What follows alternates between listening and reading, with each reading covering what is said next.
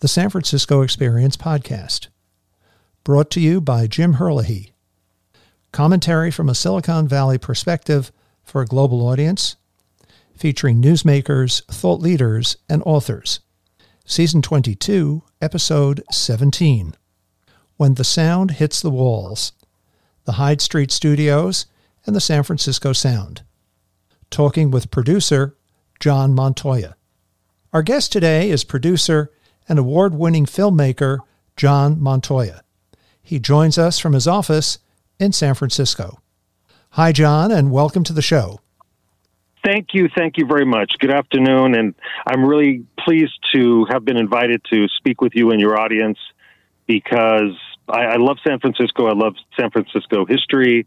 I love its music. I have been in and out of San Francisco since I first landed there in '87, and I'm happy to still have my feet on the ground. Well, John, please take a couple of minutes to tell us about your career as a filmmaker.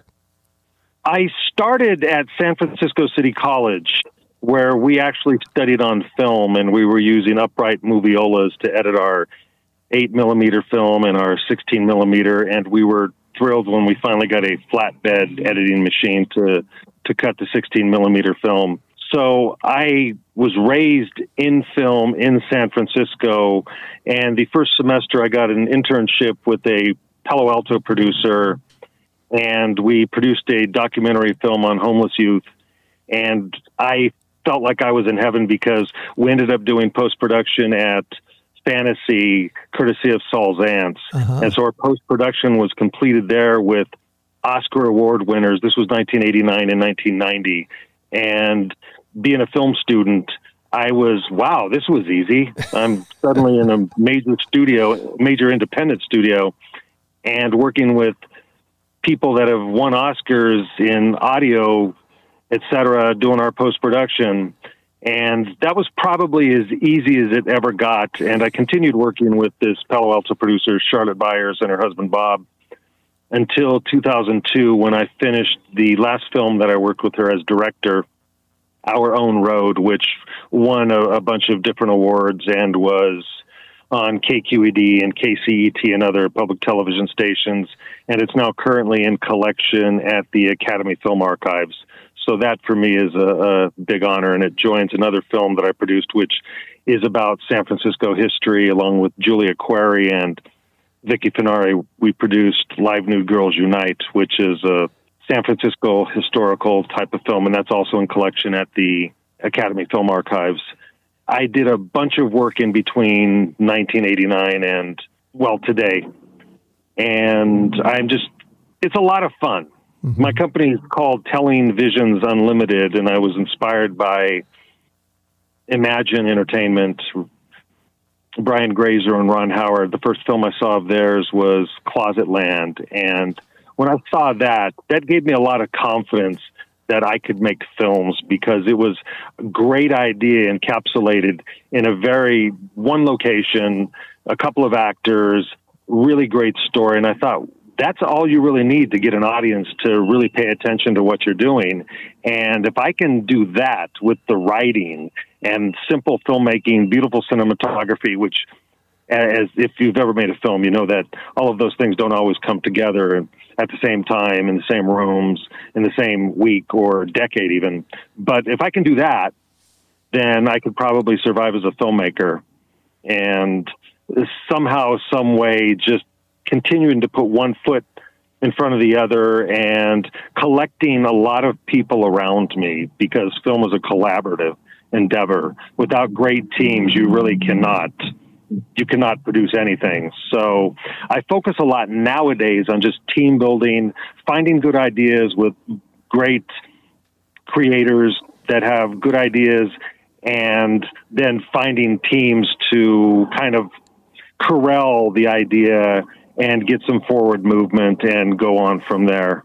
Well, this is a very good segue into my next question, which is your latest project, entitled When the Sound Hits the Wall, is a 10-part docuseries about the fabled Hyde Street Studios located at 245 Hyde Street in San Francisco's Tenderloin District since 1969. It was founded by Wally Hyder in the 1960s And the studio hosted many of the rock and roll greats of the 1960s, including Janis Joplin, Jimi Hendrix, Creedence Clearwater, Jefferson Airplane, the Grateful Dead, Herbie Hancock, and the Headhunters, as well as Crosby, Still and Nash, among other greats. Tell us about Hyde Street Studios and how the idea for this docuseries came together. It's interesting because the producer from Palo Alto, one of the first places he took me to was Hyde Street Studios. And I remember walking through the doors, and this is 1989, so not all of the platinum or gold records that were there then, because they've added more, yes, were on the walls. But I remember seeing all of these iconic artists and records, thinking, my God, this is such a relatively small place in a really colorful neighborhood, the Tenderloin, as you know. Yes. And all of this magic came out of here. And I was really left speechless.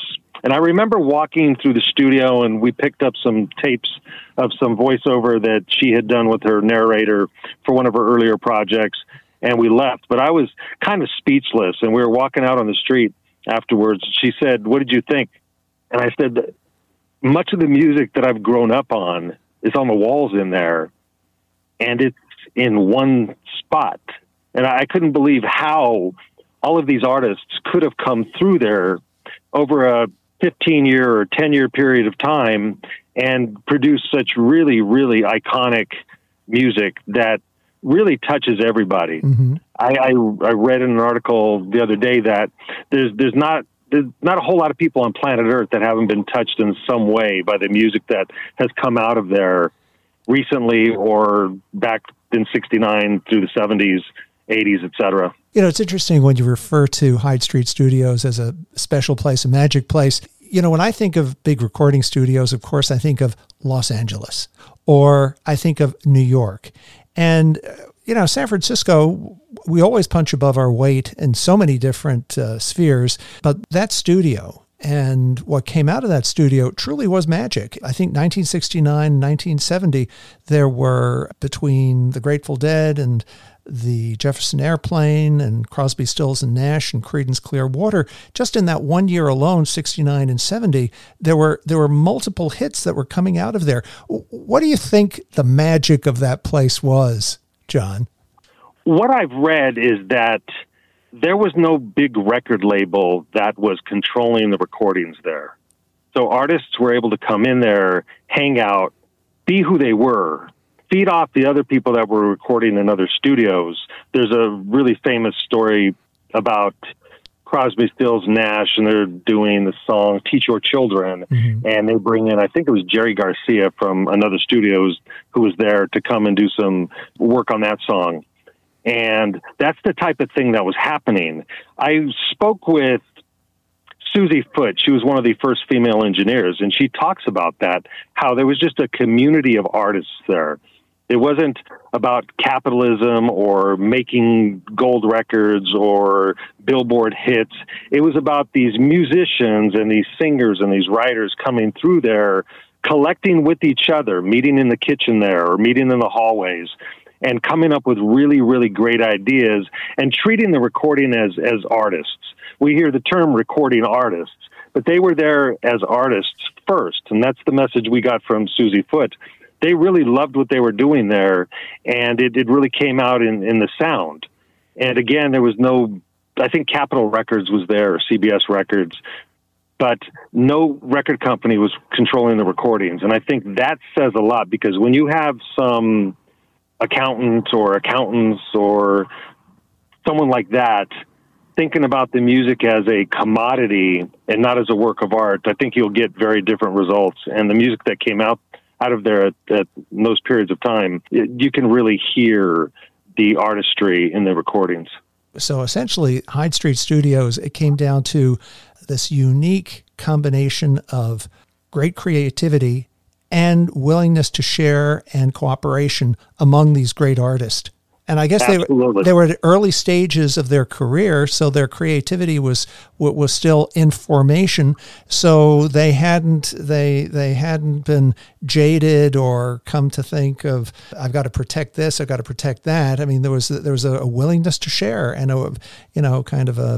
an explosion of creativity which fed on others' creativity at the same time. A unique moment in time. Yes, and it continues to do that because artists will come through there, even producers. There's a producer there in one of the studios who came from, I think he was at one of those important music schools back east, and he was there and studied for a while, but he came specifically to Hyde Street Studios because some of his musical influences recorded there. And now he's recording. He emceed an event we had with the Headhunters at the Guild Theater in Menlo Park on the 26th of August. And the music he's producing as an independent, either with himself on his Thursday night shows on YouTube or in his group, Otis McDonald, the music it's funky. It's really, really funky. It's almost, it's hard to describe when you get music that you can feel coming from the pulse in your wrist. But that's the kind of music that this producer is producing in his studio. And if you watch his show on Thursday nights, you can see that because the music really does literally, if you watch his YouTube show, his bodies are moving to the beats. It's almost like the tips of his hair are moving to the beats and dancing, much like you would see the sine waves or whatever waves those are on one of those audio machines where they show the waveforms. But it looks like that when he's in the studio making his music. But he's one of a collection of great artist producers that are there because of the history. We came up with the title When the Sound Hits the Walls because between those walls was a really big theme. We kicked around a lot of different titles, but literally when the sound hits the walls and when it hits your eardrums, the music, a lot of the new music in the studio that's being produced really does impact your entire body. And if you can hear a smile in the audio, that you're going to hear not just smiles, but you're going to hear joy. You're going to hear that funk. You're going to hear that rock or that punk. You're going to hear it because the artists or the musicians or the engineers, producers, all of them put together, it really does touch all the nerve endings in a person's body. John, tell us about the event that you just referred to with the Headhunters. And of course, the Headhunters, I'm sure most of our listeners would know this, but the Headhunters still are, Herbie Hancock's group. And of course, the Headhunters and Herbie Hancock, of course, recorded at Hyde Street Studios. Tell us about the event when you brought the Headhunters together down in Menlo Park just a couple of weeks ago. Tell us about that event and how was it to have this iconic group back together on stage here in the Bay Area again for the first time, I guess, in a few years. It was a lot of orchestration to work out the deal of bringing them out to California. They're currently working on a 50th anniversary tour. Our producer, creative consultant, Chris McGrew, came up with this idea that we could bring in legacy artists, offer them some recording time. We pay for it. The project pays for it.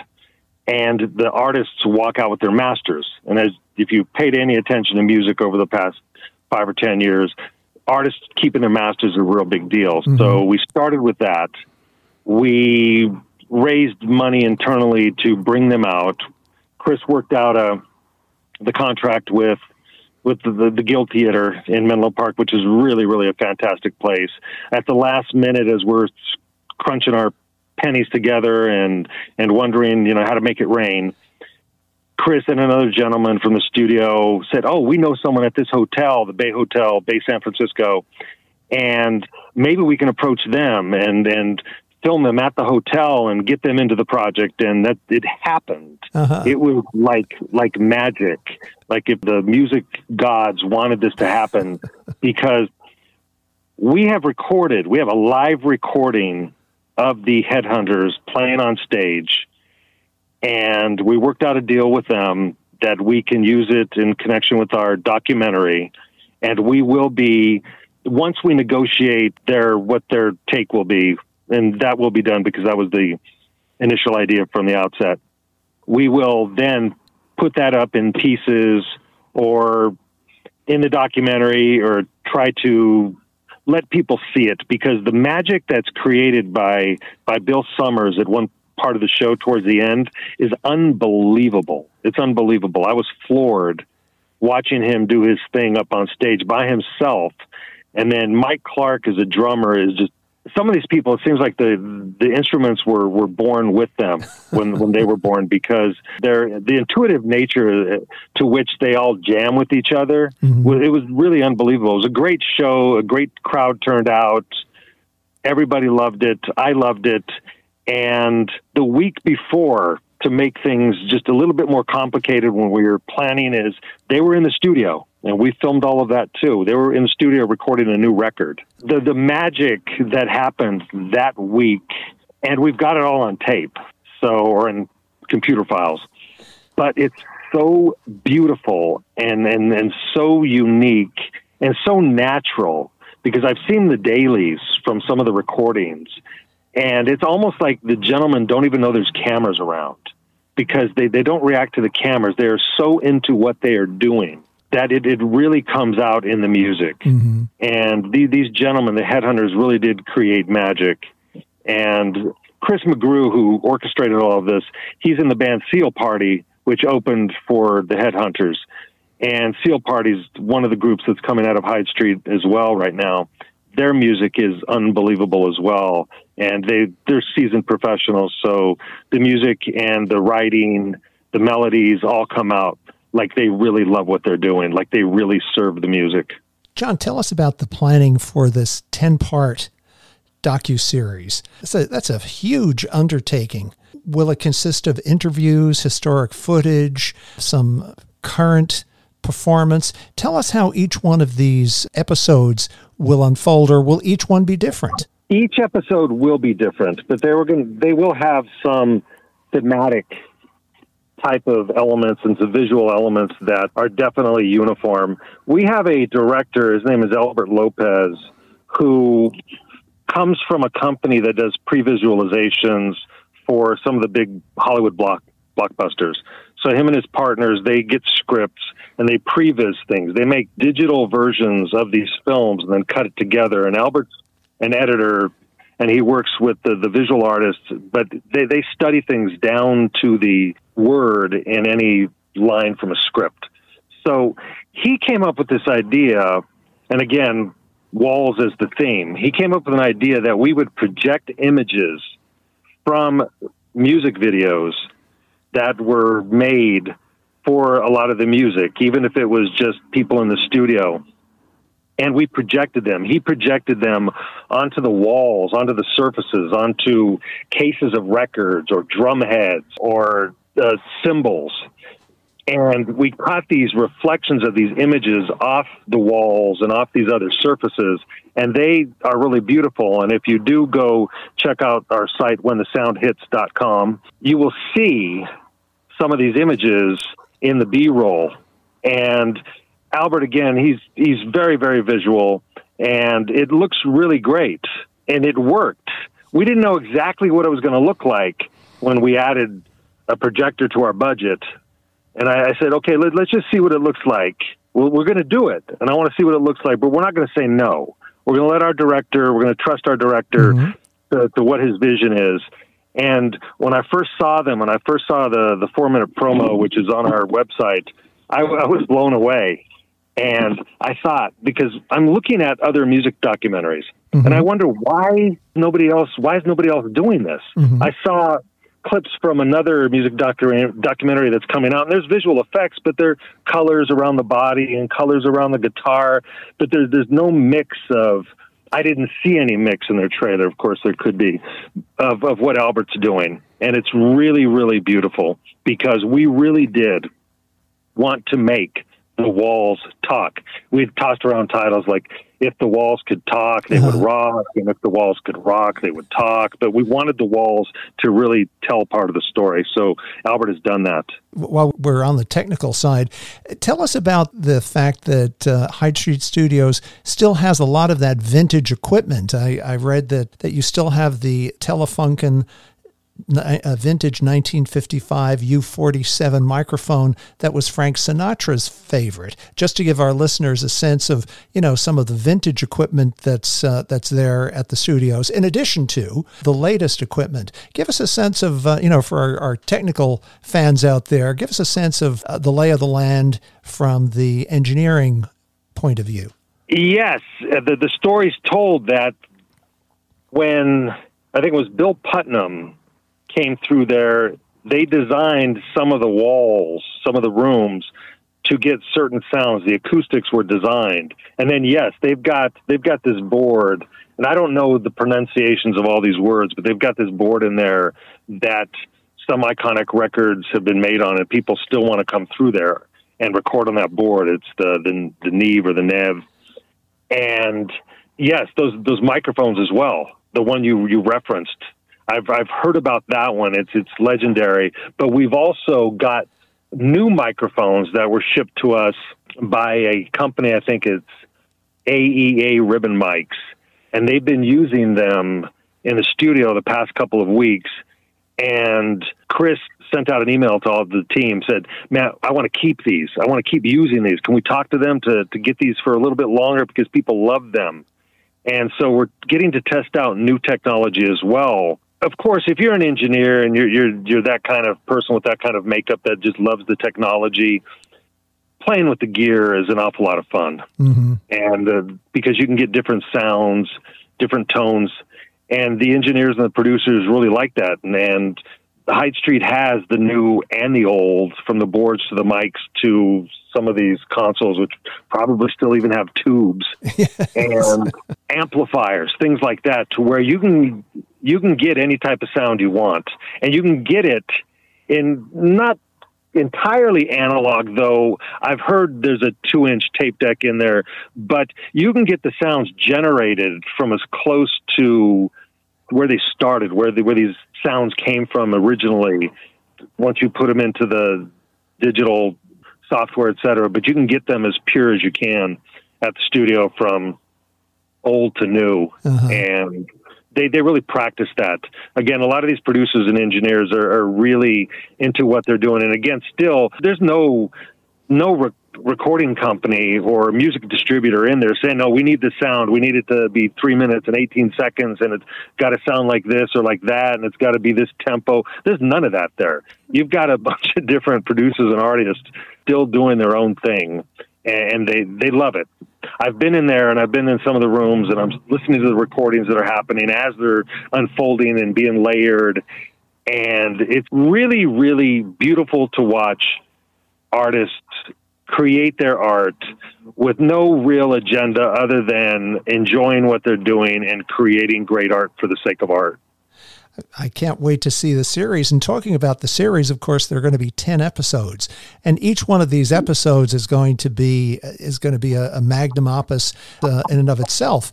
What's your time frame for this docuseries? How long do you think it's going to take? And of course, there's a lot of moving parts in terms of different artists that you want to be in contact with. What's your time frame, John, for pulling this off? That's a really good question. My company, with 5 other production companies, finished a film just this past August. The final sound mix was finished this past August. I got the script. We're in 23. I got the script late 2021, but this film won't even come out until 2024. Uh-huh. So, and it will premiere in film festivals first, but before it gets any type of release, it could be pushing early 2025. These projects seem like they happen overnight, but when you're in the actual grains, or you're in the path, walking the cobblestones of whatever path it is, these things take a lot of time. We are editing now in Mexico City our first big cut of the film, of the 10 episodes. we are doing string outs of multiple episodes with the footage that we've already accumulated. So we're stringing out up to, I think, the first 4 episodes now, and we should have a really good portion of a mixture of those first 4 episodes to show at NAMM in January. But it's going to, let's say we finish the first couple episodes in 2024. We will be putting stuff up on the website under When the Sound Hits Cinema. So people, if they want to check it out, can check out portions of what we're doing as we're doing it. But we're looking at 2025 at the earliest to start getting episodes out. And John, up to this point, what is your greatest work, greatest achievement in terms of filmmaking, and why? When I was a child, I grew up in Los Angeles County. I used to go to museums. The schools would take us to the LA County museums, and I would think, wow, this is great stuff. And I like to draw. I got a C in first grade art class. And I thought, wow, I need to get better because I want to be on these museum walls. In the year 2000, I produced a couple of documentaries, again, with great teams of people that were both shown in, I think it was 2001, the summer of 2001. 2 of the films showed at the Museum of Modern Art in New York City. And that, for me, to be able to sit in the museum there and for them to let me in free, I didn't have to pay. I said, I'm John Montoya. And they said, oh, you're come on in. It was just really nice to be able to get in for free, watch my film at the back of the theater and watch people react. But I had 2 in that particular series. One of them is in the permanent collection at the New York City MoMA. And then the other film, which was Live Nude Girls Unite, which is another, again, San Francisco historical film. That's in collection at the Academy Film Archives. And those things there, even though we didn't make a ton of money, the films were well received and the critics liked them sufficiently. But when you get into a curated collection of films, it's really gratifying to say, I didn't waste my time. Mm-hmm. And that, for me, is really what it's all about. Is I want every minute, not just of my life, but every minute that we end up in with an edit. You want those frames, down to the frame. You want those frames to really matter. I don't know any filmmaker, when they're chopping their film, thinks about, oh, that frame could come or it could go. They really do. When you look at the editors or the directors, think about, no, that frame's got to go, or no, that frame has to stay. And when you're talking about 24 frames per second, that's a lot of frames in 30 minutes or 60 minutes or 90 minutes.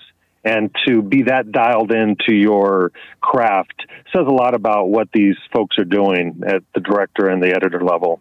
But having my films, several in some pretty good collections, I told a friend of mine, I can quit now.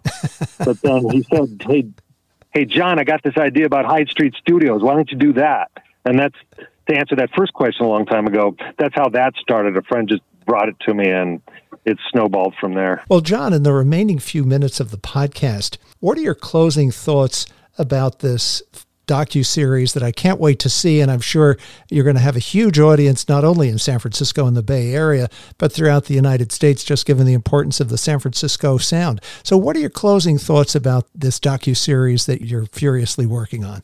You mentioned we're doing 10 episodes, which is true, and when you do 10 episodes, that's a lot of filming. That's a lot of cameras and camera people. We are going to be even using all of the footage and putting it up on our website. And we really want to get this out to the audience as quickly as we can. Of course, we're not going to give away the film on our website, but we will be in our When the Sound Hits the Wall cinema, putting up clips from the different studios, the different producers, so people can follow along the journey as if they were one of us.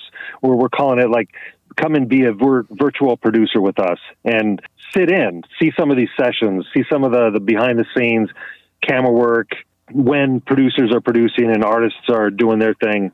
And that to me is really exciting, because when you're doing something in the long form or the short form, you've got to set benchmarks, and emotionally, you've got to set those same types of benchmarks to keep yourself motivated to keep going. And for me, this idea of the cinema that will be on our website when the sound hits, give me that boost and hopefully give our team that boost. And then also start to build the audience and build their curiosity of what the final 10 episodes are going to look like.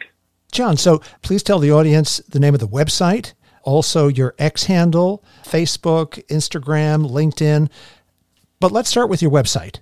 The website for the film is whenthesoundhits.com.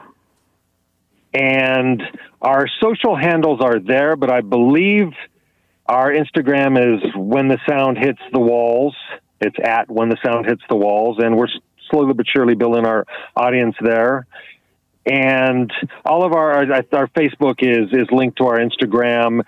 X, I believe it's linked to my Telling Visions Unlimited account.